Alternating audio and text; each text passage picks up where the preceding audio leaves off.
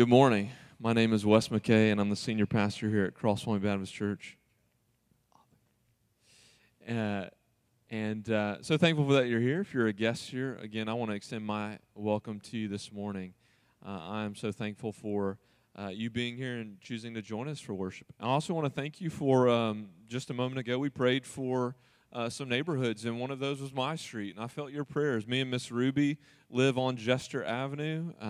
She lives 3 doors down from me, and we make it our mission to try and reach the people in our neighborhood with the good news of Jesus Christ, and we covet your prayers as we do that. And so, but Exodus chapter 34, we'll be looking at verses 29 through 35. I'm about to tell you some very sad news. We only have 2 more sermons left in Exodus. Oh, I think I heard somebody say amen. So it has been a great journey through Exodus.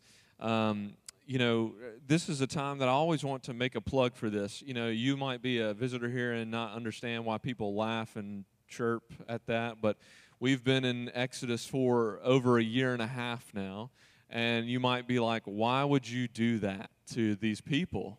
And so if you're a guest here, I want to explain why we do this. Is that each week we come to this time together at 10:30 on Sunday mornings, and we open up God's Word and we go through God's Word together. That's just our diet here at Cross Point, is that we believe that every single word in this book is inspired by the Lord of heaven, and that we want to be attentive to everything that He has given us in Scripture, even those minute details of the tabernacle instructions. We even believe those words are inspired by God, and we need them to grow in the grace and knowledge of Jesus Christ. So every week we come here at 10:30, and we open up God's Word and go passage to passage to passage to passage until we get to the end of the book. And guess what? Then we go to what? Another book, right? And so this is our diet here at Cross Point, and we want to attend to the whole counsel of God, what Acts 20 says. And so we're coming to the end of an era here in Exodus. And so, but if you've arrived here at Exodus 34, verses 29 through 35, if you would please stand for the reading of God's Word. Exodus 34, 29 through 35. It says this: When Moses came down from Mount Sinai with the 2 tablets of the testimony in his hands, as he came down from the mountain, Moses did not know that the skin of his face shone, because he had been talking with God. Aaron and all the people of Israel saw Moses, and behold, the skin of his face shone, and they were afraid to come near him. But Moses called to them, and Aaron and all the leaders of the congregation returned to him, and Moses talked with them. Afterward, all the people of Israel came near, and he commanded them all that the Lord had spoken with him in Mount Sinai. And when Moses had finished speaking with them, he put a veil over his face. Whenever Moses went in before the Lord to speak with him, he would remove the veil until he came out. And when he came out and told the people of Israel what he had commanded, the people of Israel would see the face of Moses, that the skin of Moses' face was shining, and Moses would put the veil over his face again until he went in to speak with him. This is the word of the Lord. Let's pray.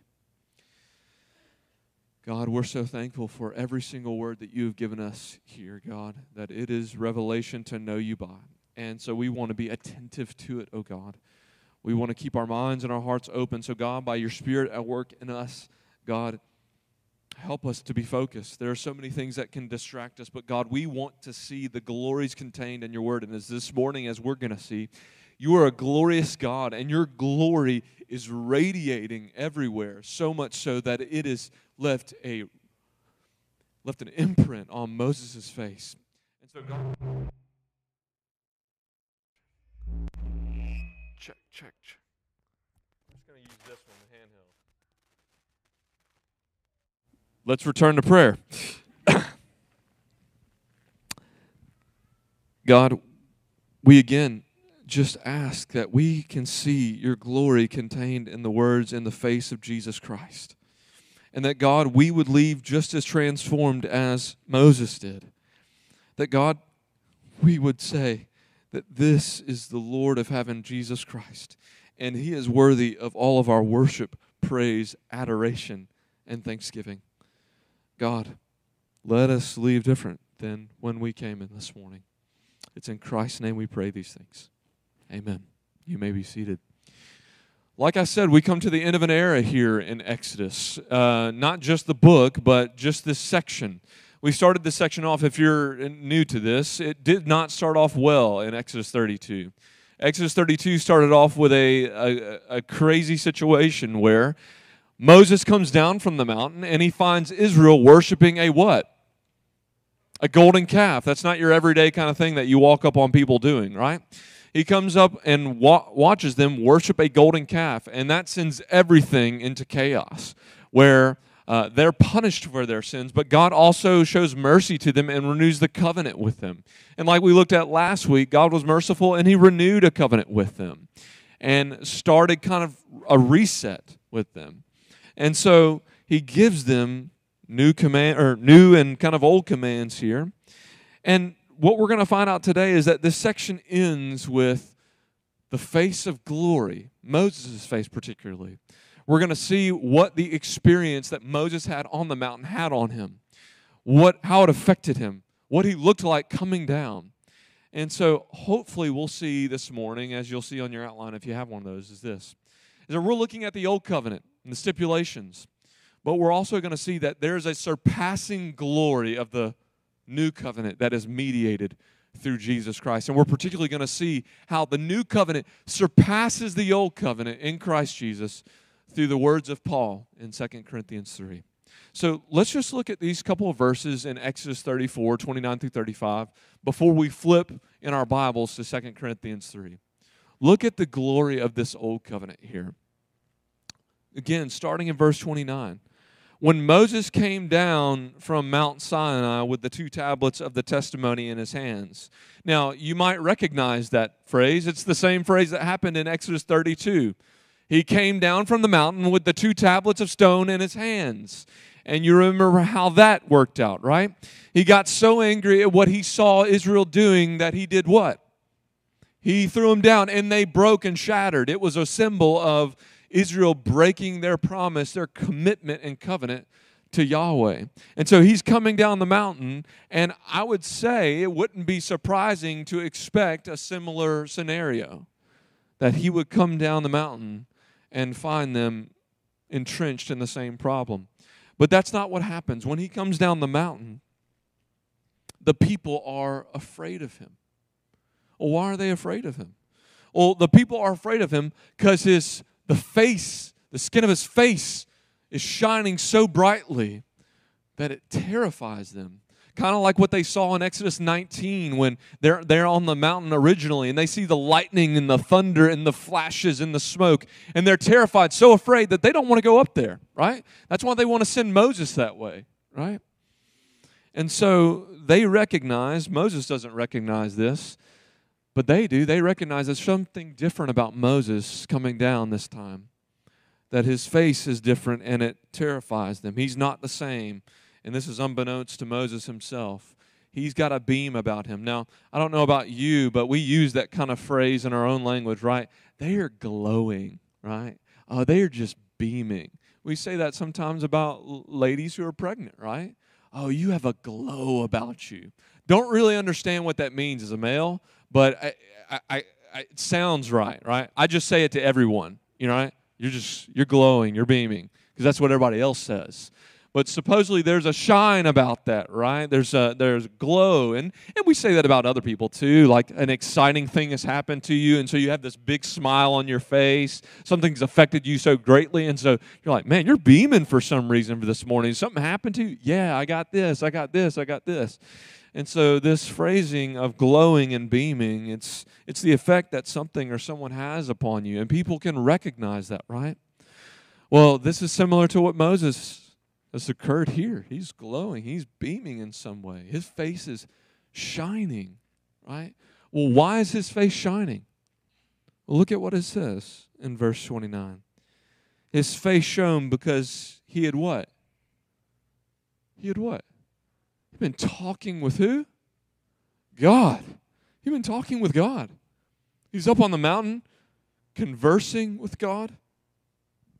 Intimacy, nearness, proximity to God, though indirectly, right? Is that even Moses, because of his sin, can't be in direct access to God because he's holy and he's glorious.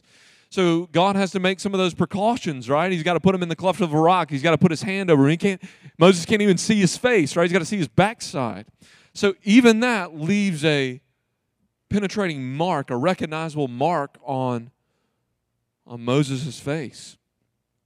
God's indirect presence was physically transformative for Moses, is that he's got secondhand kind of glory radiation on his face.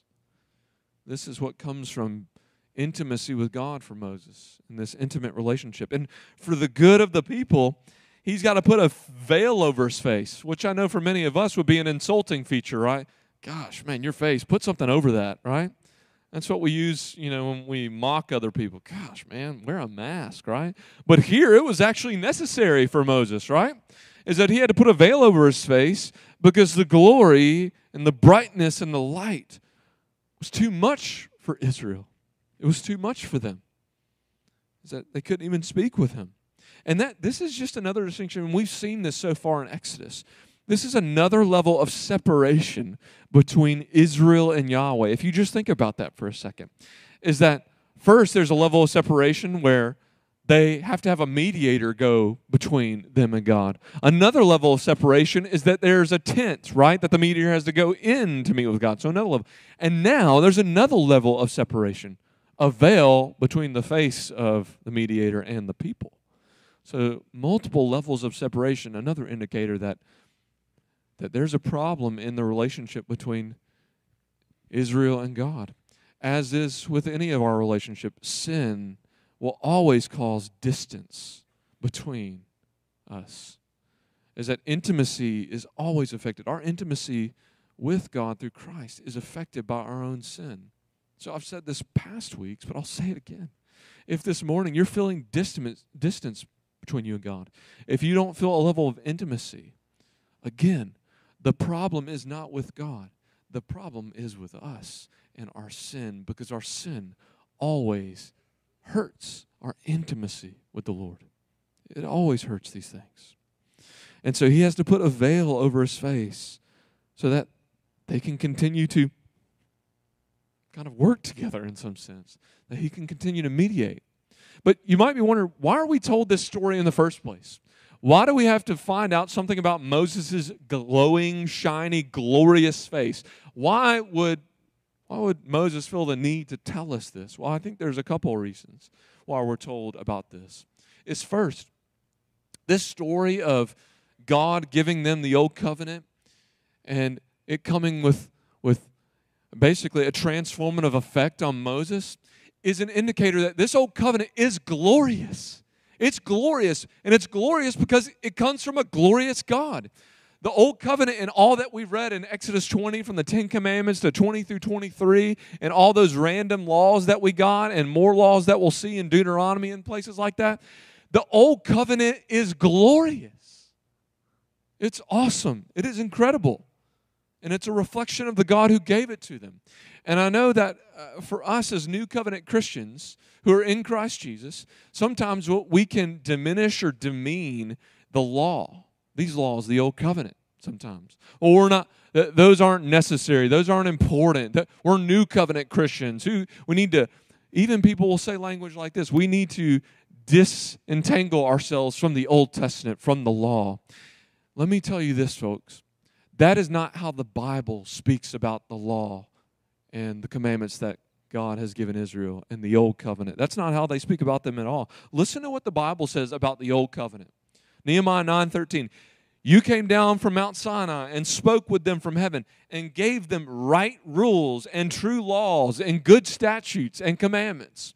Paul says a similar thing in Romans chapter 7, verse 12. So the law is holy and the commandment is holy and righteous and good. Jesus, I think we can all remember his statement. Do not think that I have come to, what? Abolish the law or the prophets. I have not come to abolish them, but to what? Fulfill them. So it can be really easy to read Exodus 20 through 23, all these laws and commands in between Genesis and Deuteronomy, and say, those are unimportant. Those aren't for us. Those aren't needed. Those aren't good. Let's take the position of the Bible when we talk about these things, is that they are good. The law is good. Paul says in Romans 7, it's not that the law is bad, it's that I'm bad. The law is good. And so the first thing that we see is this. The old covenant is glorious because it comes from a glorious God. Second thing that this little story shows us, the shining face of Moses, it says that Moses is the authorized leader of Israel, right?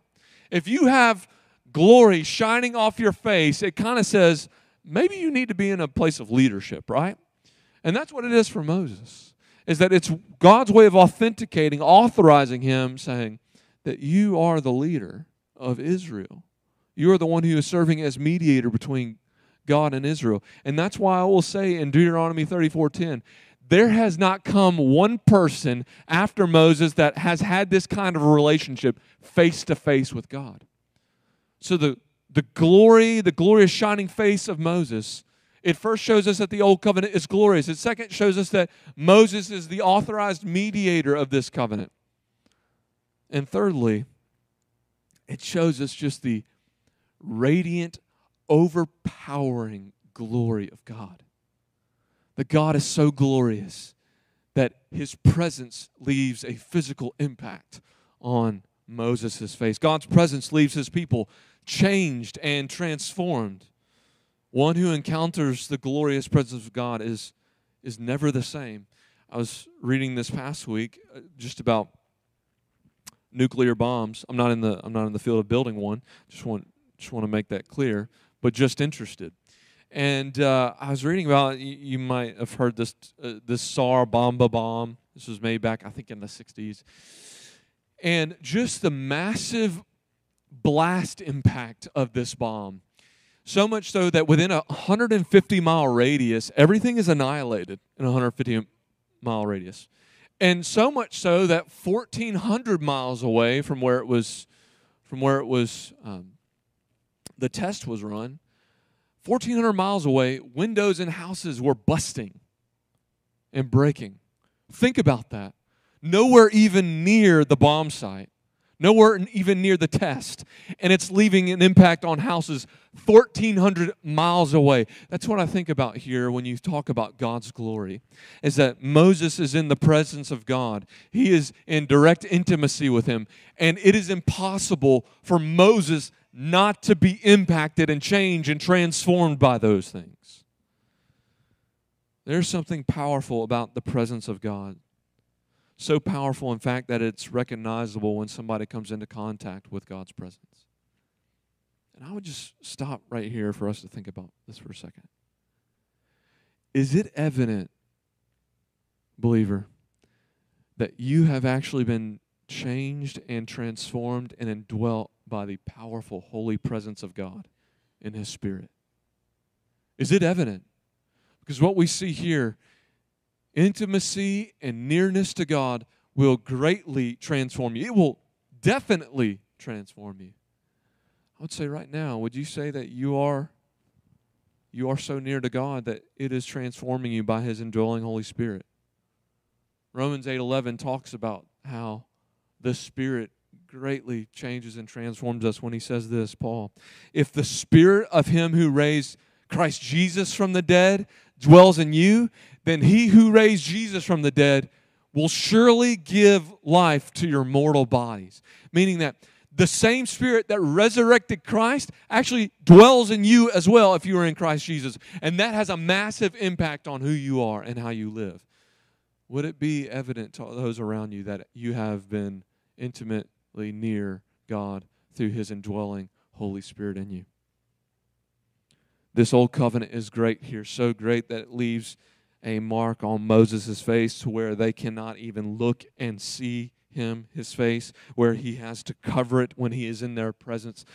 This is a glorious old covenant. This is a testimony to the glorious nature of who God is. But Exodus 34:29 through 35 is pointing us to something even more glorious. You might think, how could it get better than this? How could it get better than what we're seeing here where Moses is in the presence of God and he's transformed by it? How could it get better? Let me tell you this, church. It gets much better. If you would, turn in your Bibles to 2 Corinthians 3. If you're having trouble, you can start with the Gospels in Matthew, Mark, Luke, John, Acts, Romans, 1 Corinthians, 2 Corinthians. And what Paul is going to bring out here is that, yes, the old covenant is glorious, but the new covenant has surpassing glory. It's kind of like the first vehicles. So there's many of you might be automobile people in here. So again, as y'all know, I don't know a whole lot about many things in this world, which is why I Google. So what I found is there's a big debate on who made the first car. I'm not trying to get in that debate right now. But one of the first cars that were made, really interesting. It was, for its time, it was revolutionary. But listen to this first car. So it could seat 4 passengers. Okay, yeah. It could only go for about 15 minutes. And for those 15 minutes, your max speed is like 2.5 miles per hour. For its time, people were like, there's nothing better than this car. I mean, how could we get better than 2.5 miles per hour, right? I mean, people are walking faster than that, right? But people were amazed. This was revolutionary for their time, right? When everybody rode on horseback. A car that could go 2.5 miles an hour, a car that could hold 4 people and go 15 minutes. There's nothing better than this. Well, let me just say this. I think we would all agree. For its time, I bet that was great for people. But it didn't mean that it was going to be the best thing possible. The car has come a long way. I don't know a lot about cars, but I know they've come a long way. And I would say the same illustration applies to the Old Covenant. For its time, for Israel, it is glorious. It is majestic. But it is pointing to something so much better, greater, and more glorious, and that is the new covenant. And so let's look at 2 Corinthians 3, verses 7 through 18. And the reason I'm bringing us here is this, is 2 Corinthians 3 is a commentary on Exodus 34:29 through 35. So you don't have to go out to Amazon and buy a commentary on Exodus 34:29 through 35. You have it right here in Exodus 3, 7 through 18. So let's just read how Paul thinks about Exodus 34:29 through 35. Listen to this. Starting in verse 7. Now, if the ministry of death, carved in letters on stone, came with such glory that the Israelites could not gaze at Moses' face because of its glory, which was being brought to an end, will not the ministry of the Spirit have even more glory? For if there was glory in the ministry of condemnation, the ministry of righteousness must far exceed it in glory. Indeed, in this case, what once had glory has come to have no glory at all, because of the glory that surpasses it. For what was being brought to an end came with glory. Much more will what is permanent have glory. Since we have such a hope, we are very bold, not like Moses, who would put a veil over his face so that the Israelites might not gaze at the outcome of what was being brought to an end. But their minds were hardened, for to this day, when they read the Old Covenant, that same veil remains unlifted, because only through Christ is it taken away. Yet to this day, whenever Moses is read, a veil lies over their hearts. But when one turns to the Lord, the veil is removed. Now the Lord is the Spirit, and where the Spirit of the Lord is, there is freedom.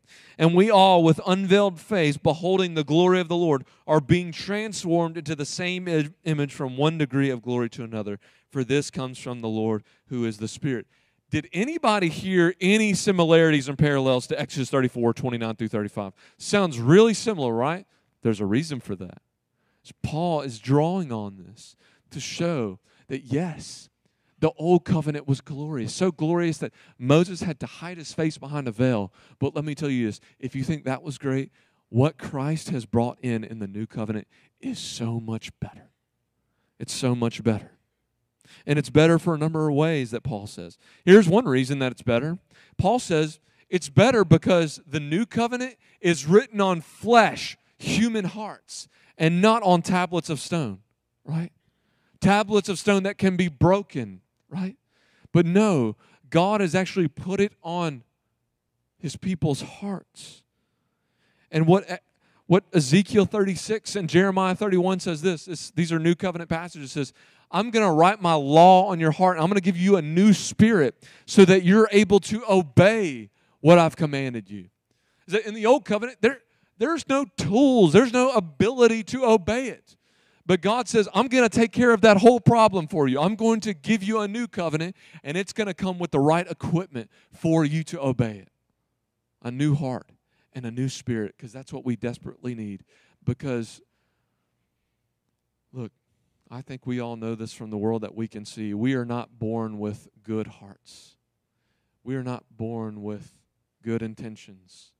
What Ezekiel 36 says, what Jeremiah 31 says, what Deuteronomy 30 says, we are born with hard hearts, stone hearts. They're not receptive. Stone doesn't receive things. It's not receptive to what God has said. But God, in a supernatural way, takes out our heart of stone and puts in a heart of flesh so that we can obey him. This is what God does in the new covenant. And that's why it's better than the old covenant. It's written on human hearts, and we're enabled to obey it.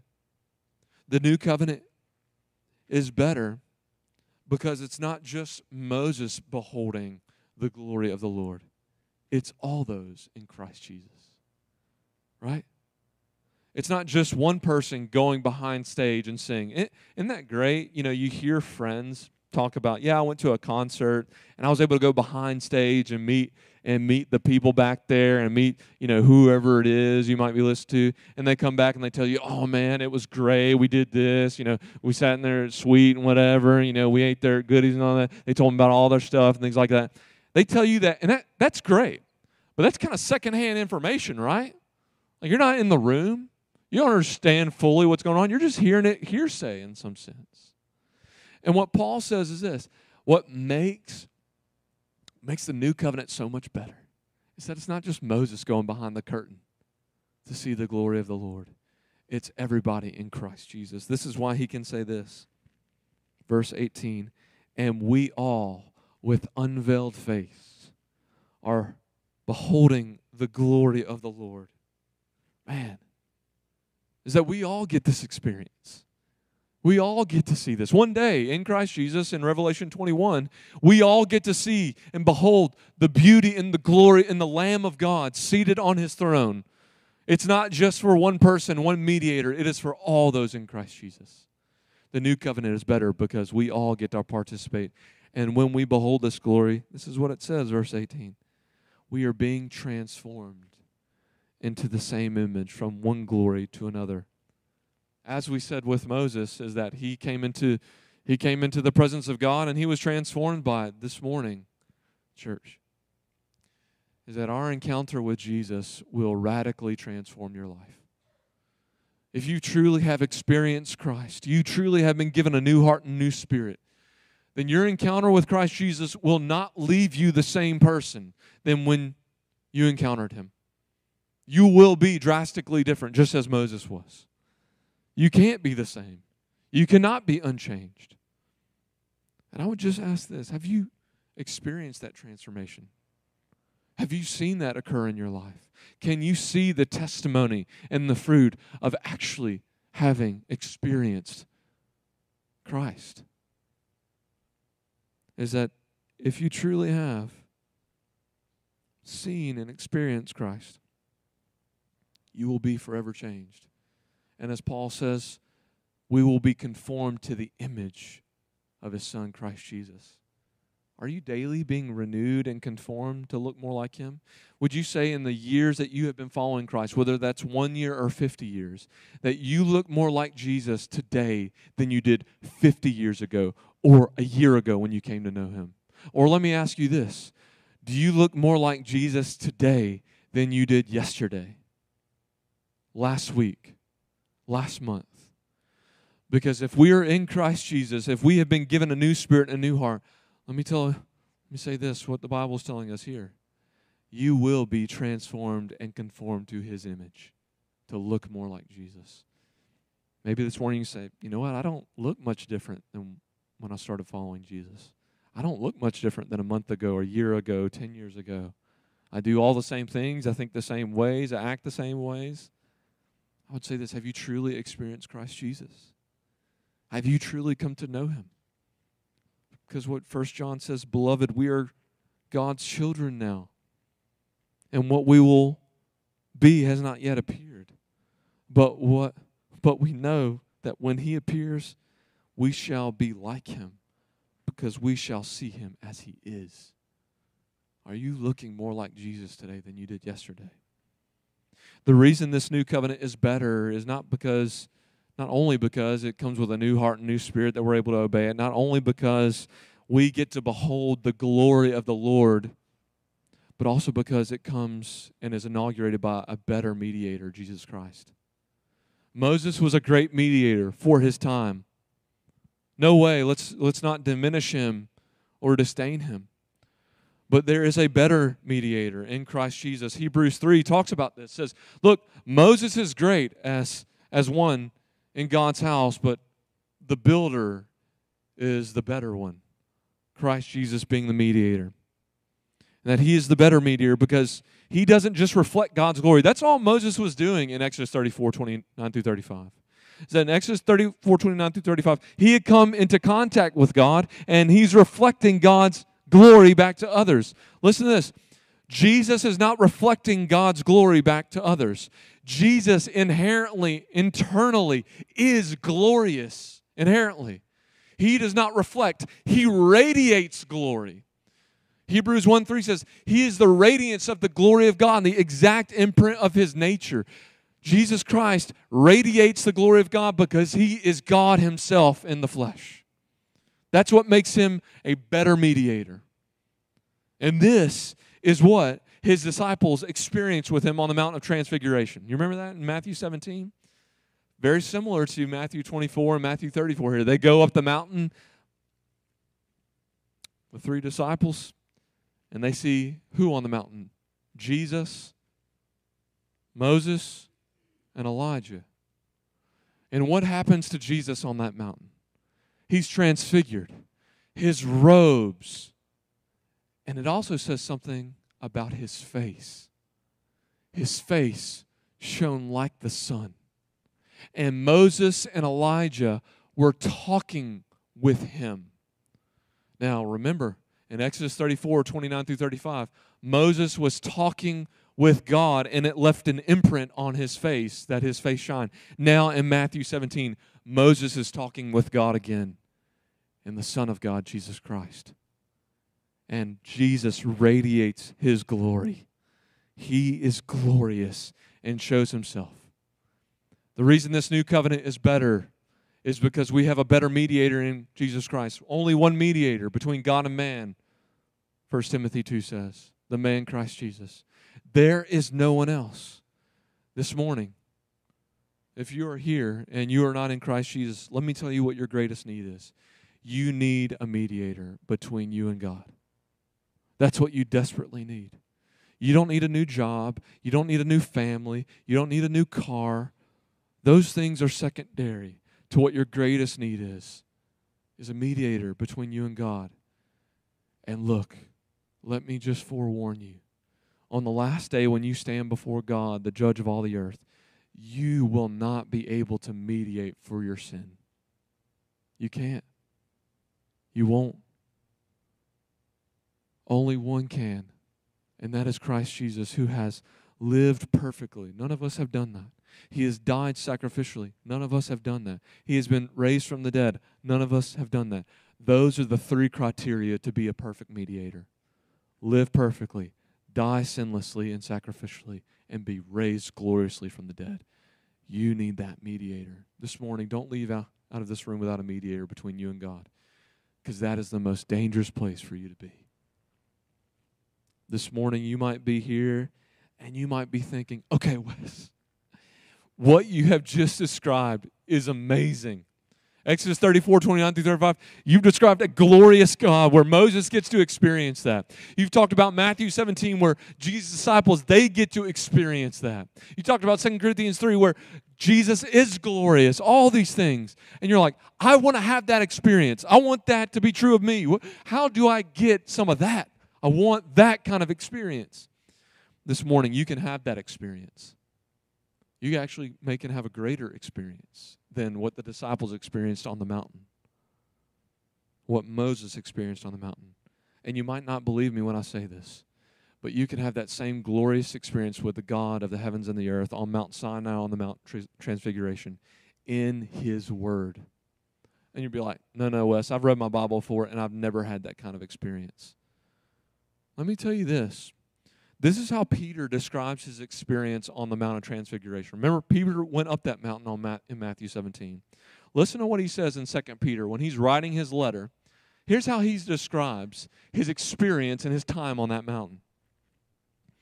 He said, we were eyewitnesses of His majesty. We received, when he received honor and glory from God the Father, speaking about Jesus, and the voice was borne to Him by the majesty of glory, this is my beloved Son, with whom I am well pleased. We ourselves heard this very voice borne from heaven, for we were there with Him on the holy mountain. So Peter is describing his experience. We were there. We saw everything. We heard the voice. We saw the glory. We saw the radiating glory of Jesus Christ. And then he goes on to say this. And we have the prophetic word more fully confirmed, to which you would do well to pay attention to as a lamp shining in a dark place. You know what Peter's saying here? That experience was great. That was awesome. Once in a lifetime. But we have the prophetic word that we get to read over and over and over again to hear about the glory of God in the face of Jesus Christ. That is better. I hope that would change our quiet times, church. You might say, man, mine's pretty cold right now. I don't feel anything. I don't get that experience, what you're describing. Well, just know that when you come to the Bible, you are hearing God's voice when you are reading it. You are experiencing God's glory in the face of Jesus Christ as it is written in Scripture. Know that through the Scriptures and by the power of the Spirit, you are encountering the God of Mount Sinai and the God of Mount Transfiguration. Don't underestimate what is going on when you come to the Word. It is glorious. We come to the Word by the power of the Holy Spirit as Christ is our mediator. And He's a better mediator because He doesn't have the distance that has been created like Moses through sin. He is a perfect mediator who enables us to encounter the living God through faith and repentance. This morning, if you want that encounter, if you want to know God, it is only going to come through faith and repentance in Jesus Christ. This morning, if you are in Christ Jesus and you want that encounter with God, this morning it is only going to come from going and encountering Him through the Word. This morning, don't discount those two things. Take those into consideration. Repent and believe and go into God's Word and experience Him as glorious. Let's pray. God, we love You, and You are a glorious, great God. And Lord, I want to ask for forgiveness, for I know myself, Wes McKay, has not seen You in that way. I've belittled and diminished You. I've not thought so highly of You. I've thought of myself more highly than You. God, but You truly are glorious, so glorious in fact that You leave Your radiating glory presence all over people.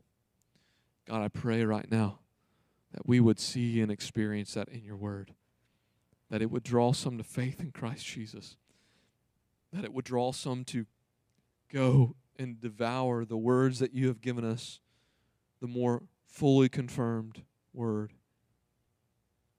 that is better than any experience that we could get here on this earth. And that in it we would be transformed and changed and conformed into the image of Your Son, Christ Jesus. It's in His name we pray these things.